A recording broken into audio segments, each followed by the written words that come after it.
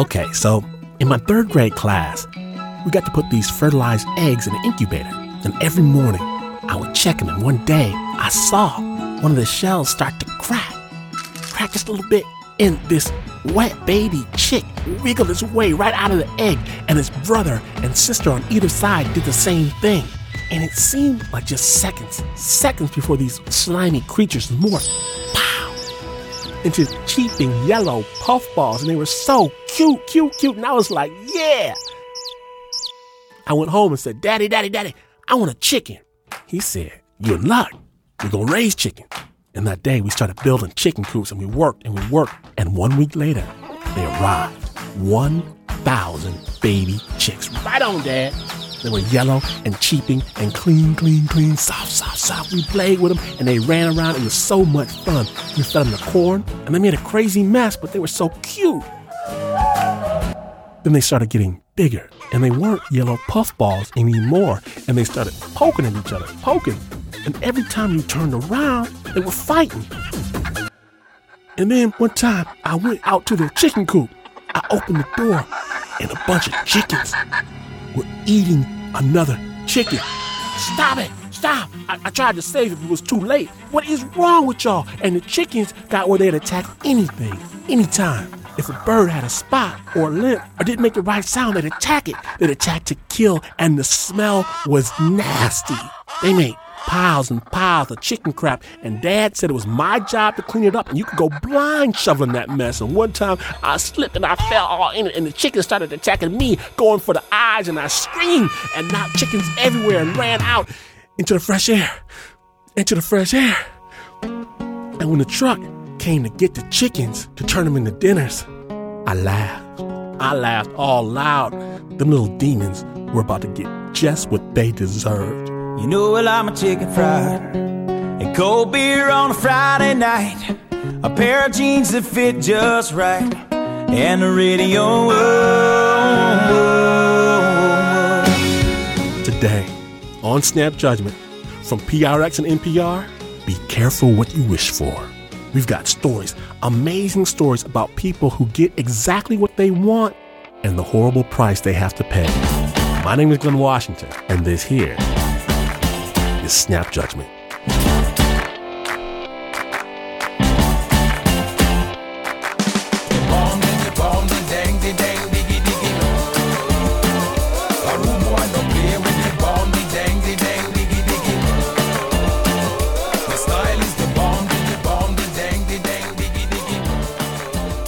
Our first story of today's show does contain adult situations. Listener discretion is advised. Matt, he came out to his parents as gay at the very, very tender age of 16.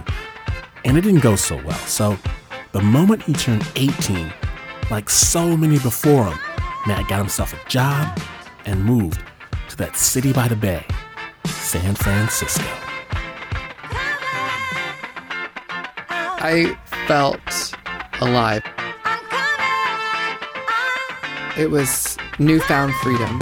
And Eric was my boyfriend. There was a spark and there was a click when we met. And he was in recovery. He was going to go to this weekend retreat for gay men in recovery. And their significant others or who they were dating were welcome to come as well. And I knew that what happened at Gay Sober Camp stayed at Gay Sober Camp. And so this drag show was happening at the camp, and Eric's sponsor said, do you want to do it? And I said, well, how am I going to do drag? I never once in my mind thought about doing drag or that I would make a pretty girl. And the fact that they asked me was like, well, if they're asking me, then maybe they'd see potential there. I go into this almost locker room type bathroom to get ready with these other drag queens that are much more established than I am at this point. They're larger than life. And these 9 other men becoming women see me just standing there, and they circled around me. And one of the girls comes running over with a foundation sponge and helps me apply my base. And another girl realizes I don't have eye makeup and offers me blue eyeshadow and lines my lips for me. It felt like this induction. I had put on a new skin. The hair was a short blonde bob. It transformed who I was. I owned it. I loved it. What's better than a blonde-haired, blue-eyed boy than a blonde-haired, blue-eyed girl? In drag, it matters who you are as a drag queen. Because if you're going to be a drag queen, you've got to have a name. Otherwise, how are you introduced on stage? And that was the day that Rhoda Few made her debut. RHODAFUE.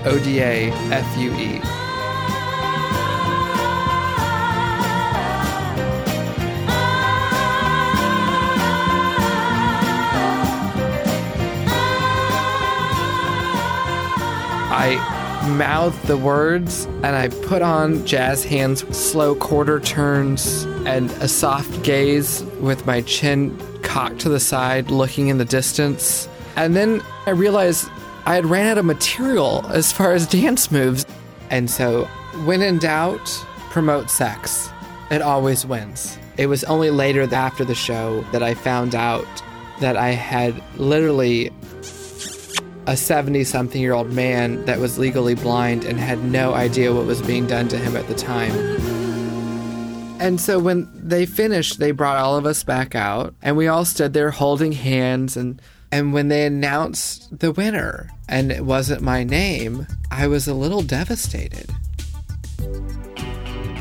I walked away with this new identity. I truly felt that she had something to offer, and I moved forward with that. Here I met this group of people that accepted me, and I found joy in that.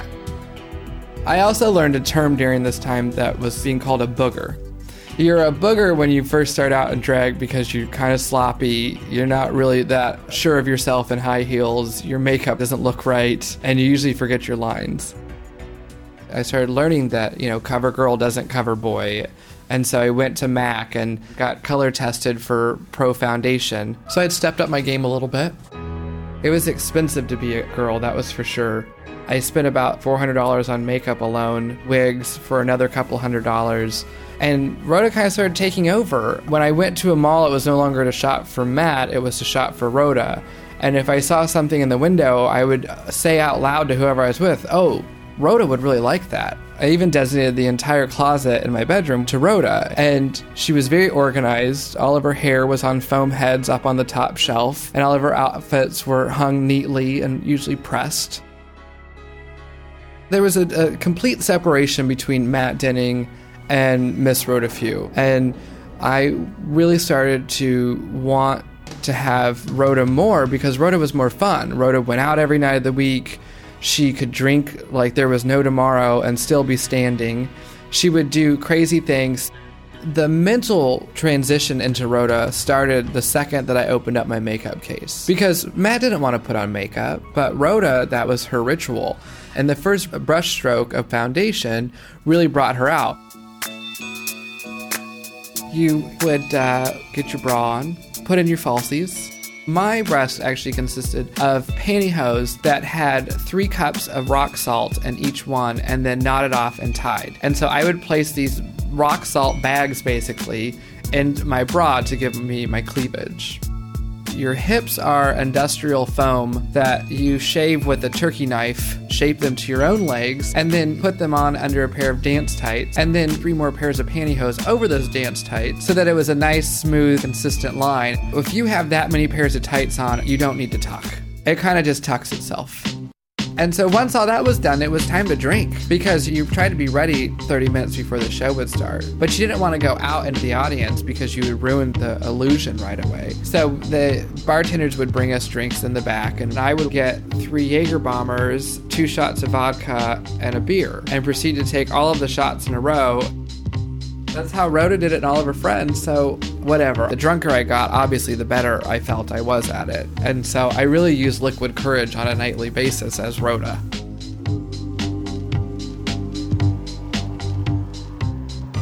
A big part of performing is not just the singing. She'd go work the crowd, because if you can sacrifice one person, making them feel really uncomfortable, everybody else loves that. And so you play up that. If I found out there was a straight guy out there or somebody that had never been to drag, that was fun. That was a lot of fun to stand up on somebody's table and stick their head under your dress, or take one of your fake breasts out and throw it across the room and hit somebody in the head that's not paying attention. It didn't matter because the next day it was all washed away. There was no repercussions, as Rhoda.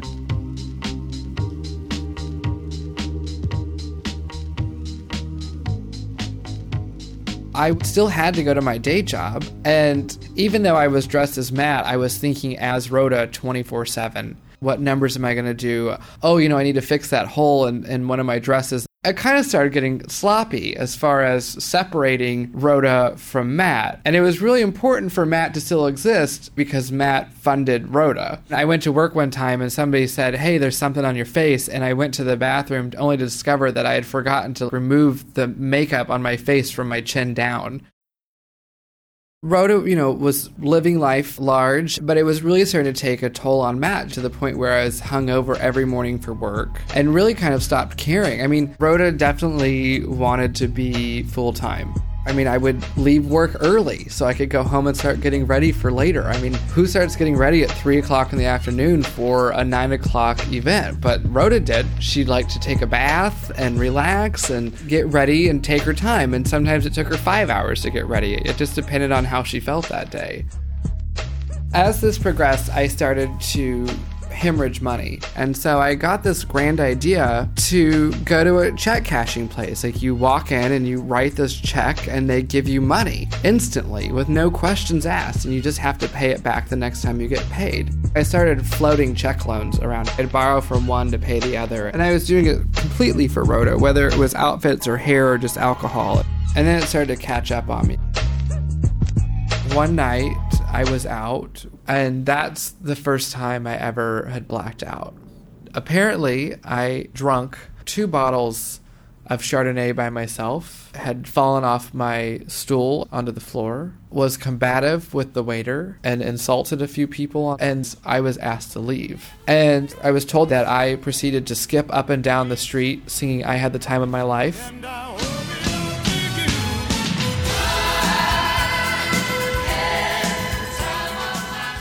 So I was hearing all of this for the first time and felt horribly embarrassed. My friend Jessica that was there that night.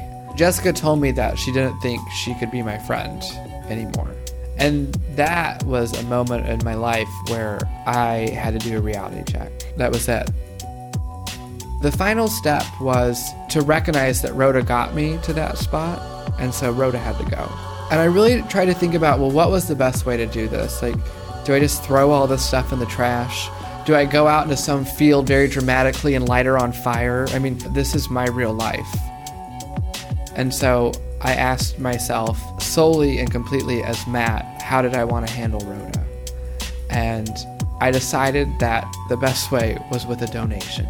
So I sorted Rhoda and boxed her things up, and I had met this young man that was interested in drag, and he was definitely at the booger level. So I told him, I said, these things are very special to me, and they took me somewhere in my life that at one time was positive and turned negative. And I just want you to always remember that no matter who you're dressed as, your drag persona, that you're still you.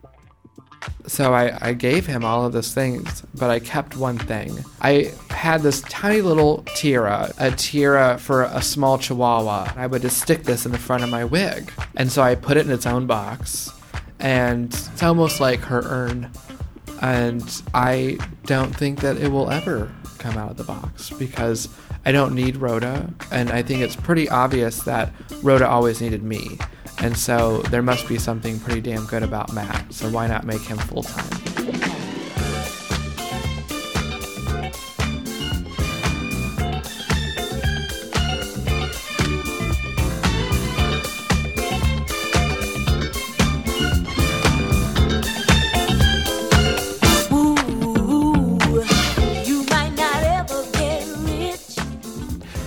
Today, Matt sports the most luscious, rich beard you will ever see, a beard snapper. Rhoda would not approve. Thank you so much, brother, for sharing your story on The Snap. And it was produced by none other than our own Rita Daniels. And when we return, we've got hexes, hip-hop, and hopeless politicians for real. For real. When Snap Judgment, Be Careful What You Wish For, continues.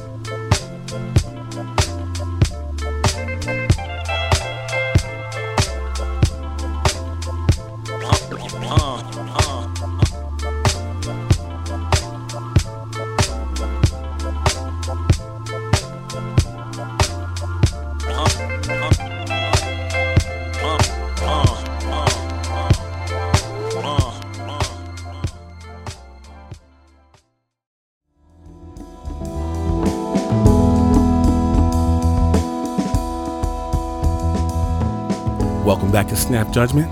Now, did you ever see one of those lottery winners on TV? No, they actually win $1 bazillion, right? And they say, it's not going to change me. I'm going to work the same way I always did. And you know what happens. About 6 months later, everything's gone to hell. The money's all spent up. The cars are rotting in the yard. Wife's gone. The kids hate him. And the dog is over at the neighbor's house. Now, he started yapping about the curse of the lottery. The curse of the lottery. And I know you've thought the same thing I've thought. Please, curse me with some lottery winnings. People talk about it, whine about it, get counseling all the time about how terrible it is to get exactly what they always wanted. Today on the show, be careful what you wish for. Now, what's the one and only thing that's maybe a little bit better than a lottery winner? I think it's being a rock star. And so we sent our own Stephanie Fu to investigate how you get from regular people to rock star status. This is on location in the back of some limousine, a castle somewhere. Speaking of being careful what you wish for, right now, I'm actually inside the Flaming Lips tour bus. For real. Really? I can dig it. That's Wayne Coyne, the front man of the band. And I should be stoked to be talking to him, but I'm trying to get a story out of him. And he just wants to tell me about the time he shook Paul McCartney's hand, which is cool, but I'm looking for something more real, something more life or death. I mean, I didn't run into too many things that I thought, oh my God, I'm going to die, you know. But I mean, in that way. Too many things. So you did run into one. Well, I mean, life-changing things where you have to lay on the ground and a guy's got a gun to your head and you think, I'm going to die. That's what I mean about the Paul McCartney experience. Wait, let's go back to the point where you have a gun to your head. Okay. The story starts in Oklahoma, where the Flaming Lips are from. I worked at this Long John Silver's 11, 12 years. I mean, from 1977 to almost 1990. So a long time. I mean, you know, it's all greasy, good junk. I mean, it's wonderful. Yeah, the lead singer of the Flaming Lips worked at Long John Silver's for a decade. Good career plan. But it allowed me to think about music and all that because it's such a simple job. I actually liked it. I didn't want to admit it too much, but I actually liked it. There was a big oil boom going on in Oklahoma, and everybody I knew from school, they were going to go work on these oil rig jobs where you're making, back then, I think they were making like $1,000 a week. You know, guys that I knew from school, they'd come into Long John Silver and say, dude, why are you working this chump job, you know, making $4 an hour? I'm out there, I'm making $1,000 a week. And I have to say, I did feel like, man. But these oil workers, their wealth couldn't last. In the early 80s, oil prices fell. When it ended, it ended horribly, severely. So a guy who was used to making $1,000 a week, the next week is making absolutely nothing. He's got a house, he's got a couple of kids, and they have cars, and now suddenly they don't have any jobs. So it's like, man, that'd be worse than never having a job at all. I mean, it was desperate times. There was a lot of robberies going on. People had gotten killed. There had been people put in the walk-in freezers, shot through the head. 4 or 5 people had been killed at a sirloin stockade, you know, a steak restaurant. And this is where the gun comes in, because the Long John Silver's where Wayne worked was robbed as well. So we're getting ready to close up. You know, it's dark or whatever, and these guys running, and I don't know why, they're just so mad. They're yelling, get on the ground! But when they come in, they yell at you like, oh my God! I mean, it hits you, it's real, and their guns are giant. So we're laying there. You to think about your brothers and your mother. I know how they're going to hear that I'm dead. They're going to hear it on the news in an hour. because I'm going to die, and this is the end. Wayne thought about what he could do to combat the guns, and he knew Long John Silver's had a lot of fish knives. There's a table there, and there's a bucket that had our fish knives in it. And part of me thought, maybe I'm going to grab that knife, and I'm going to do something, that I'm not just going to lay here and just let them shoot me, right? Or would I? I mean, I don't know.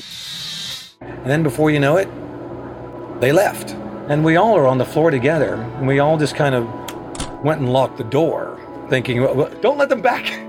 We could not believe it just happened, and we all just cried. Every time I worked after that, once it got to be dark, someone would walk in, and our hearts would all, you'd stand there for a minute and think, oh, I think he's going to rob us. No, he's not. He's just ordering fish and chips. After a couple years of unemployment, the hotshot oil workers with the huge houses were coming in, looking for work at fast food restaurants. All of a sudden, Wayne was no chump. They don't have anything. And they're looking at me like, man, do you guys have any openings? I'm like, no, we don't. I mean, their lives were in turmoil. So one day, Wayne was closing up shop at Long John Silver's. It was just him and his assistant manager. This assistant manager, I didn't like. You could tell something was wrong with him. He's just the worst sort of person in the world that's desperate. So he's going to take the money from the day, and he's going to deliver it to the bank at the end of the night. And so Wayne leaves him to it and goes to his brother's house around the corner. On his way home, he passes by Long John Silver's again. So I'm going past the restaurant. I was just there 20 minutes ago. Now suddenly, man, the place is just cops, ambulances, and I'm like, wow, what happened? So anyway, I go in. The door's open. There's detectives all looking around, scratching their heads. And there's blood from the front door all the way to the back. Big, thick blood. And I thought, we must have gotten robbed. When you first walked in and you saw that blood, did you think, oh my God, somebody's dead? Yeah, I did. It's crazy. And blood smells too. There's something metallic about it. But the assistant manager was not dead.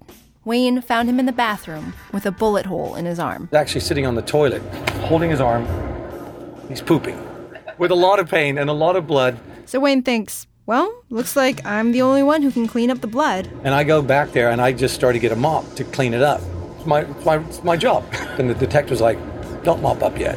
And these detectives are all pretty smart. They know what a robbery looks like. The detectives start following the trail of blood, which leads from the safe to the assistant manager's car. And they get his keys, and they open the car, and there's the money. And then you find out later that, well, after I leave, he's going to pretend someone came into the restaurant and robbed us.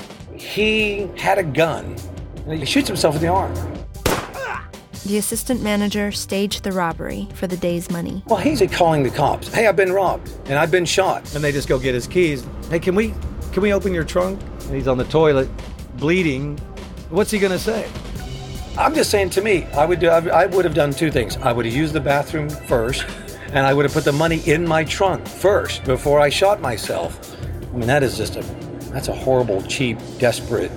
And it was only, it could only have been like $900. I mean, I did mop up the blood later. How was that? It's awesome. Wayne finally quit Long John Silver's when his band started making it big. The Flaming Lips have since won 3 Grammys and have sold hundreds of thousands of albums. And you haven't even lost the taste for Long John Silver's. No, but you wouldn't, because it's fucking great. We'll still eat there like once a year, remember. Man, you could eat that every day, but it would kill you. The name is Yoshime. She's a black belt in karate, working for the city. She has to discipline her body, 'cause she knows that it's demanding. Thank you, Stephanie, and thank you, Wayne Coyne from the Flaming Lips. Now, know this, Snappers. A little knowledge from your Uncle Glenn. Everybody wants something. Everyone wants something, and our own Pat Mesiti-Miller, like millions of virile young men around the country, certainly had something on his mind.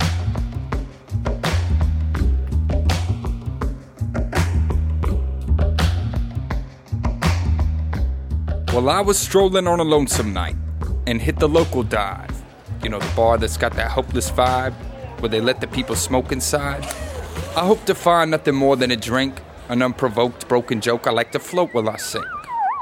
And there she was, my potential study subject, skin tone, spectacle, honey drip tongue, I'm ready to move, like how are you doing tonight? When some knuckle-headed fool grabs a stool to her right. Well, alright, okay, I'll play it cool and be fair. A Newcastle to the empty pool table, hope she sees me there.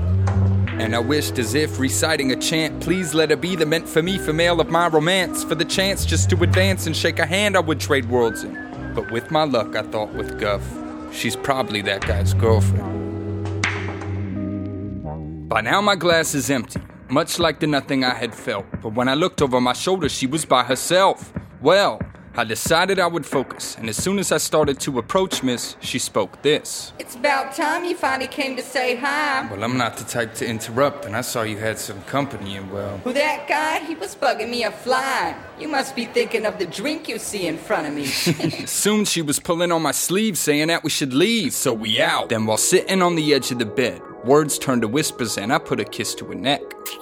Soon enough the walls got shook, I'm hooked, tangled in angles of strangling ankles, enslaving a language of pain and lust with every robust thrust, a brush stroke, phrases or pages into it through the spine of a book. I laid her left cheek on my chest, she placed her right hand on my ribs. I closed my eyes to sleep beside the comfort of my granted wish. And when I awoke expecting to arose and be beside her, my wallet was gone, along with my synthesizer.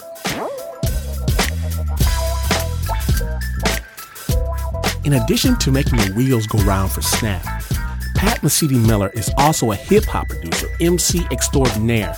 This story, in song form and other creations, can be heard on our website, snapjudgment.org. Now understand, on the Careful What You Wish For episode, wishes have power. They're not some casual children's plaything. People can get hurt, and in some unfortunate cases, wishing, hoping, believing in something might just cause the bad thing to pop into being. Anna Sussman found just such a situation, and a man's life was on the line. And it was so vivid, it really is, even today, almost tattooed in my brain. A patient came to the emergency room of the VA hospital in Dallas, and he was admitted because it appeared that he was dying. He had lost over 50 pounds in the past 6 weeks, and he was admitted to the internal medicine service and was assigned to me. It was a very humbling experience because after the physical examination, I hadn't a clue about what was causing this. We looked at the usual causes for massive weight loss in an elderly man, such as cancer and so on, but the thing was that all the tests were normal. I embarrassingly performed almost every test the hospital could run. I was tremendously frustrated by this because this man appeared to be on his way out of this life. In frustration, I asked a colleague if he would mind talking to the man.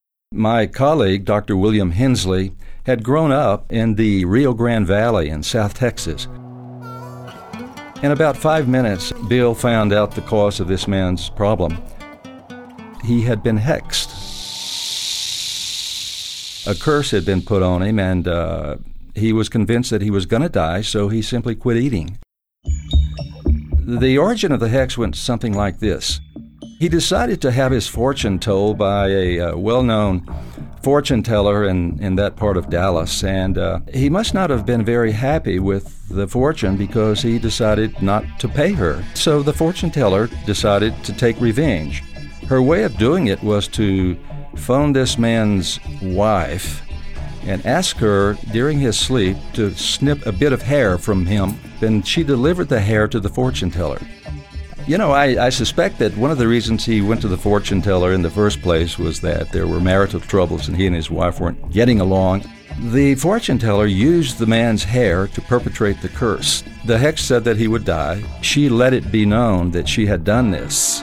And the man, knowing that he had been cursed, made a decision to cooperate with it. He was so convinced that this woman had the power of the curse that he stopped eating. He made a conscious decision that he was going to die. Be careful what you believe in. When doctors give negative prognoses, to patients saying, they'll be dead in 6 months. People will often die on time in concert with the prediction. The man looked like a skeleton when he came into the hospital, and nothing we could do could convince him to take food. He was dying. My colleague and I believe that this was really an urgent situation, practically an emergency. The problem is that there were no known therapies in medical school that we'd learn to confront this sort of thing, so we realized we were on our own, and so we got very creative. We concocted a dehexing ritual in which we would try to convince him that our powers were stronger than the powers of the woman who had cursed him.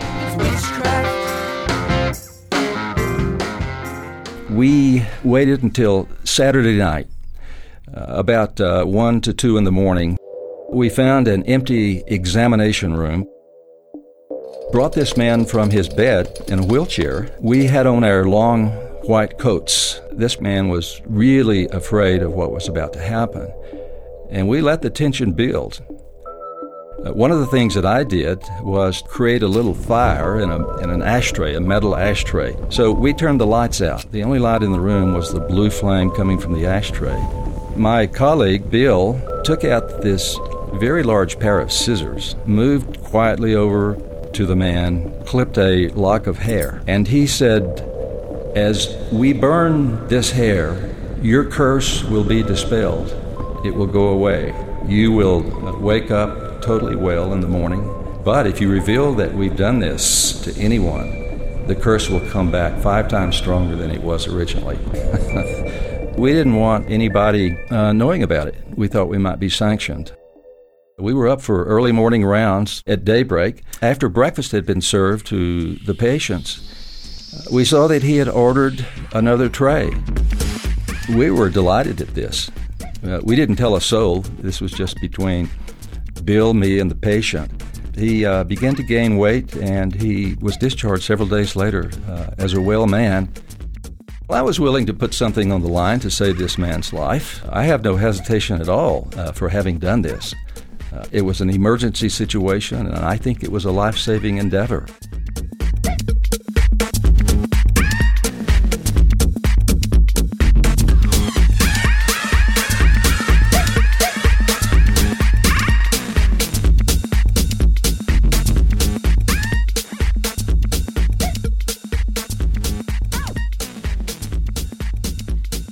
Big thanks to Dr. Larry Dossey for sharing that story with us. You can check out a link to the good doctor's work on our website, snapjudgment.org. Now, while you're at the website, share a story of your own, or hit us on the Facebook, the Twitter. How else are we supposed to make this show? Let us know. snapjudgment.org. That story was produced by Anna Sussman and Renzo Gorio. Now, it's not wrong to want something. It is not. Mel, she wanted something simple. Just a little brother, or maybe even a little sister. Is that too much to ask? I'm Melanie. I was born and raised as an only child by a single mother. I had an aunt who also shared rearing duties. She was kind of like a surrogate mother when I was growing up, so she really treated me like a daughter. I always wanted a younger sibling, and especially a brother, someone to share experiences with. I guess it's because I was kind of a tomboy myself. I also kind of wished I had someone to bully.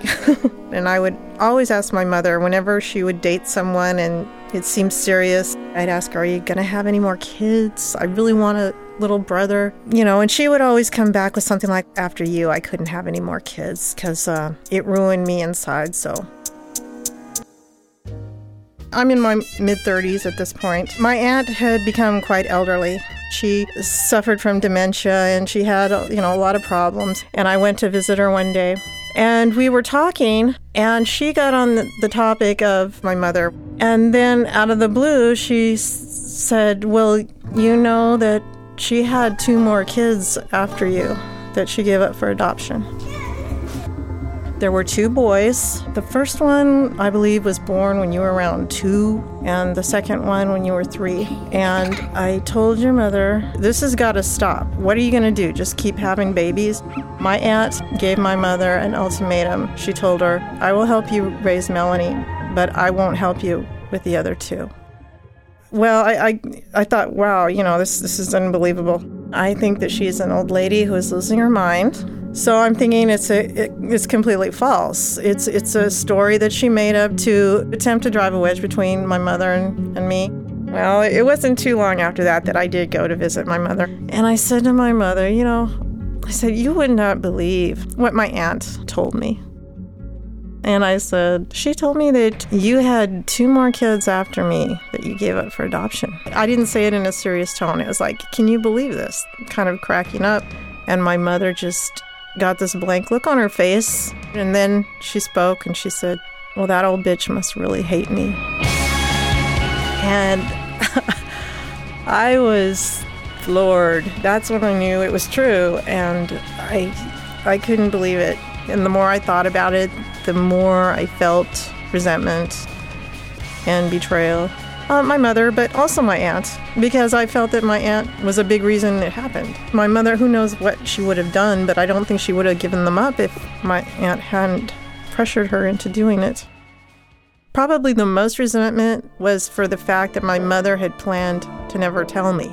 Because this is the one person you would think you could trust the most. She said something like, you're not going to ask me to go on the Montel Williams show, are you? Well, I asked my mother to give me whatever information she could. My mother gave me what information she had about the first boy that was born, his birth name and his birth date, and she told me that she honestly does not remember anything for the second one. So I went online, I found him, I made a phone call, and we spoke briefly. I wish that we could have fallen into those roles of older sibling and younger sibling, but that was not the case at all. It wasn't. It was like he welcomed me into his home. He has a little apartment, and it was very amicable. The thing is, he was kind of jaded about ever finding his biological family. Okay, this is where we are now. He's actually a Facebook friend of mine. And he never, ever sends me any kind of personal messages or anything. And I'm not going to continue to pry, and I'm not going to set myself up for more disappointment. My aunt and my mother never spoke again after that. And my aunt passed away a few years later. Actually, the relationship with my mother, I refused to talk to her for many years after that. When she would call, I wouldn't return her calls. She'd write me letters, I'd never respond. When I was younger, I really wanted a family. I wanted the typical nuclear American family. When I was a kid, I needed it. I don't need it now. I really don't. This is going to sound terrible, but there have been many, many times when I've thought, when everyone passes on, it may actually be easier. Thank you, Mel, for letting us into your world, and thank you, Stephanie Fu, for producing that story. This week on The Snap, we're exploring the idea of getting exactly what you want. Lots of people, they want stuff, watches, clothes, hats, who knows. Me, I just always wanted to fly. Not in an airplane or nothing, just jump in the sky and fly around, waving and fighting crime or something. And really, laugh if you want to. I have not given up. I know. The force resides within. Now, Snap Judgment's Anna Sussman, she didn't really want stuff either. If you don't know, Anna's one of those good people that you read about in magazines, Reader's Digest, Chicken Soup for the Soul, stuff like that. So Anna went to Africa, and what she wanted was to help some kids. In an open-air classroom in Western Kenya, I turned my back on 20 high school students to write an assignment on the chalkboard. Write a poem about HIV/AIDS. I'm 20 years old, dressed like a missionary in a floor-length skirt and a collared t-shirt, but technically, I'm a high school teacher. Although I've just barely finished high school myself. I'm living the young aid worker dream. 6 weeks in a tiny chicken village in Africa, then back to college to show the photos to all my friends. I write letters home about the quiet beauty of kerosene lanterns, how much these people have to teach us. Kids line up outside my thatched hut to listen to my Discman.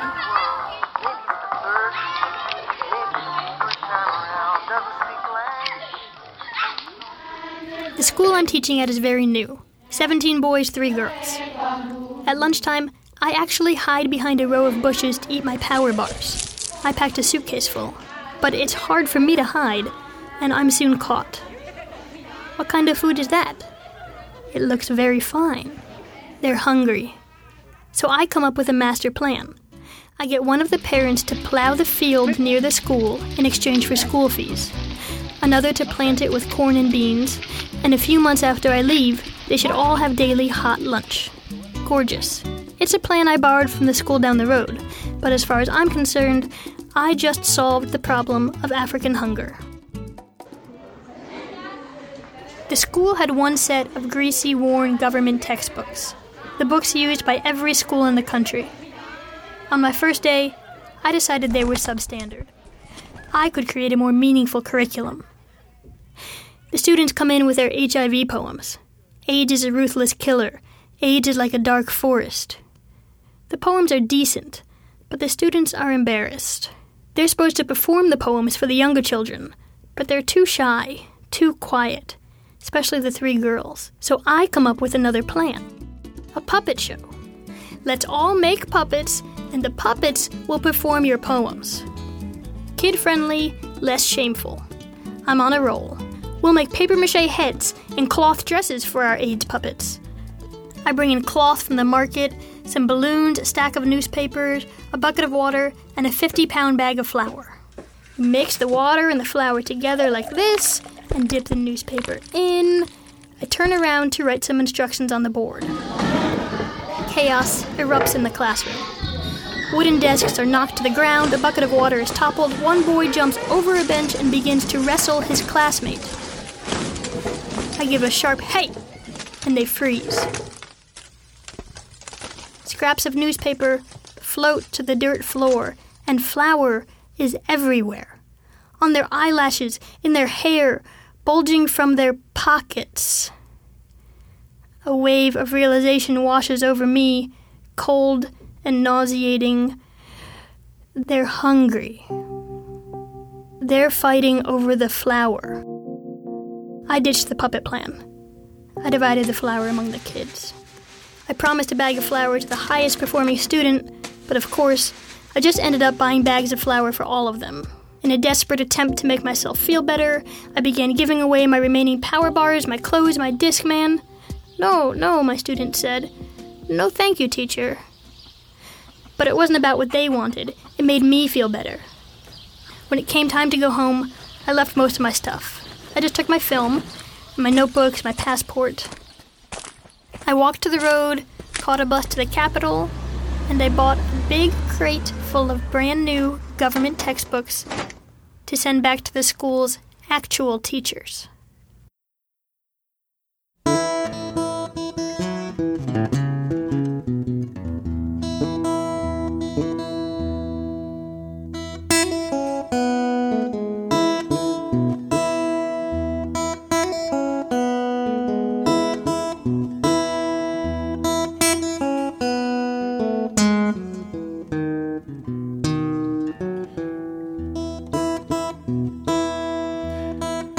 Many thanks to our own Anna Sussman for that story, and don't go anywhere. When Snap Judgment returns, more stories about getting everything you want in just a moment.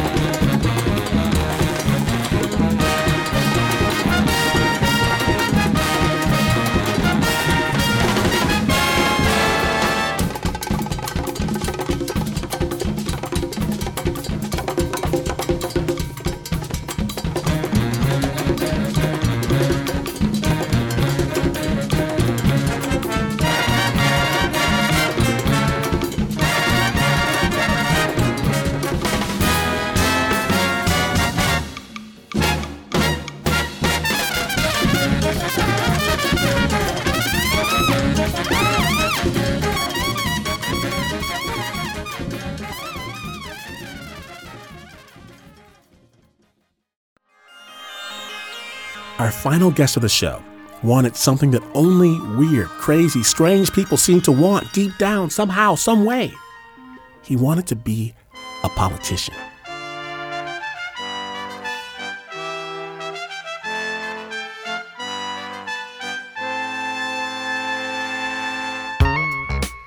In 1990, I decided that I was going to run for mayor of Chico, California.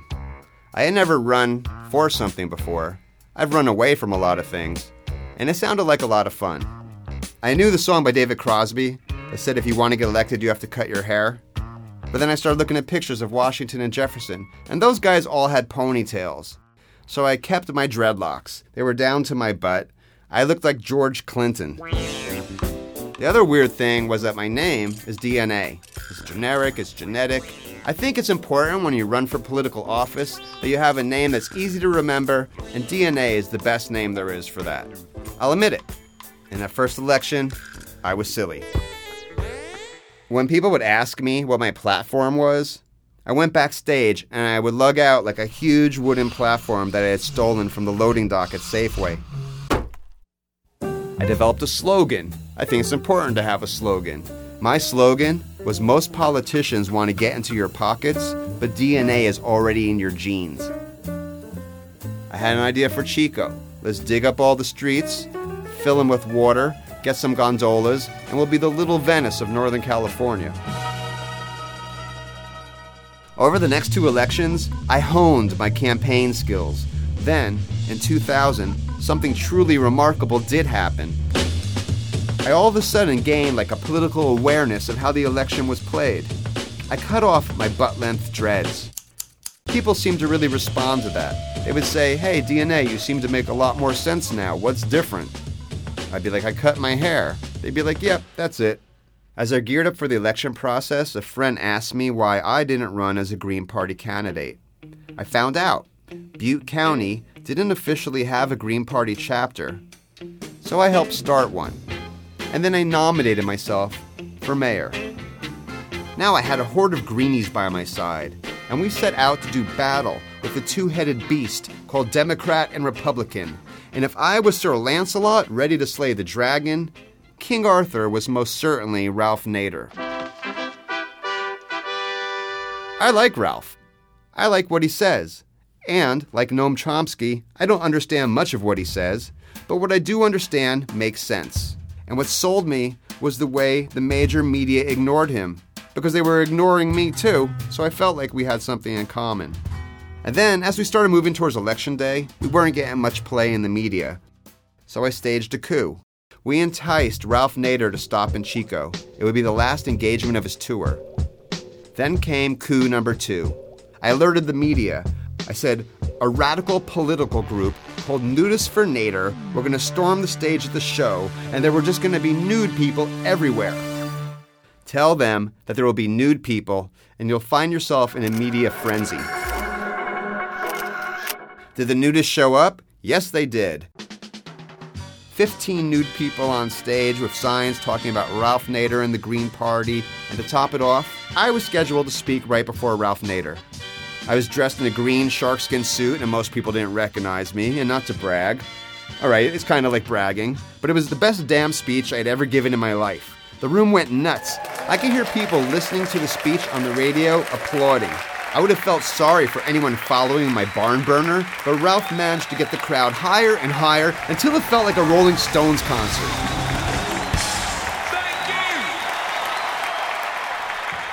At the very end of the show, with the national media waiting to see Ralph walk off the stage and talk about his last show in Chico, a woman from Chico who had made a plaster Paris bust of her breasts and painted them green ran to the stage to give a present to Ralph. He grabbed them, not knowing what they were. I jumped on stage, grabbed the breast from Ralph. He was about to be shown nationwide with a pair of green breasts. The effect on the community was immense. Like, the Democrats were smiling, the Greens were smiling, and the Republicans, they were grinning. Because this trickle-down theory of a vote for Nader is a vote for Bush was in full swing. And while my 6,000 votes were 2,500 shy of gaining entrance to City Hall, in Butte County, I received more votes than Ralph. Yeah, it was safer to vote for DNA than for Nader. Thanks to the fear factor, Nader wound up with a notoriously low vote count. After the election, I started going to Green meetings. Without Ralph to be the leader, the local Greens started swirling in their own eddies of confusion. And then it became kind of a general consensus that the biggest problem was my Nudist for Nader stunt. People started saying that having nude people was no way to get a message out about an organization that was just starting. Then they politely asked me to leave the organization. I was kicked out of the Green Party, the only party I ever wanted to be a part of, the party that I started, the party that we brought Ralph Nader and had a bunch of nudists show up to. I was no longer a part of. I guess I'm just not a party person when it comes to political parties anyway. I'd rather be back home, laying out the plans for the next election. And who knows, maybe next time I'll win.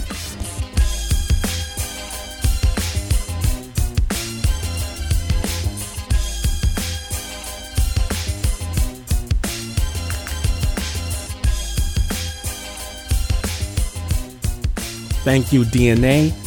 Now, DNA is a freelance journalist, a novelist, and a stand-up comic. We're going to have a link on our website to his first book, Memoirs of the Messiah, a 98% true story. Our piece was produced by Mark Ristich and Pat Mesiti-Miller. Now, it's that time, y'all. It's that time. Snap Judgment was produced by myself, but never alone. No way. Let the clouds part for the Uber producer, Mr. Mark Ristich. Stephanie, always leave him wanting more food.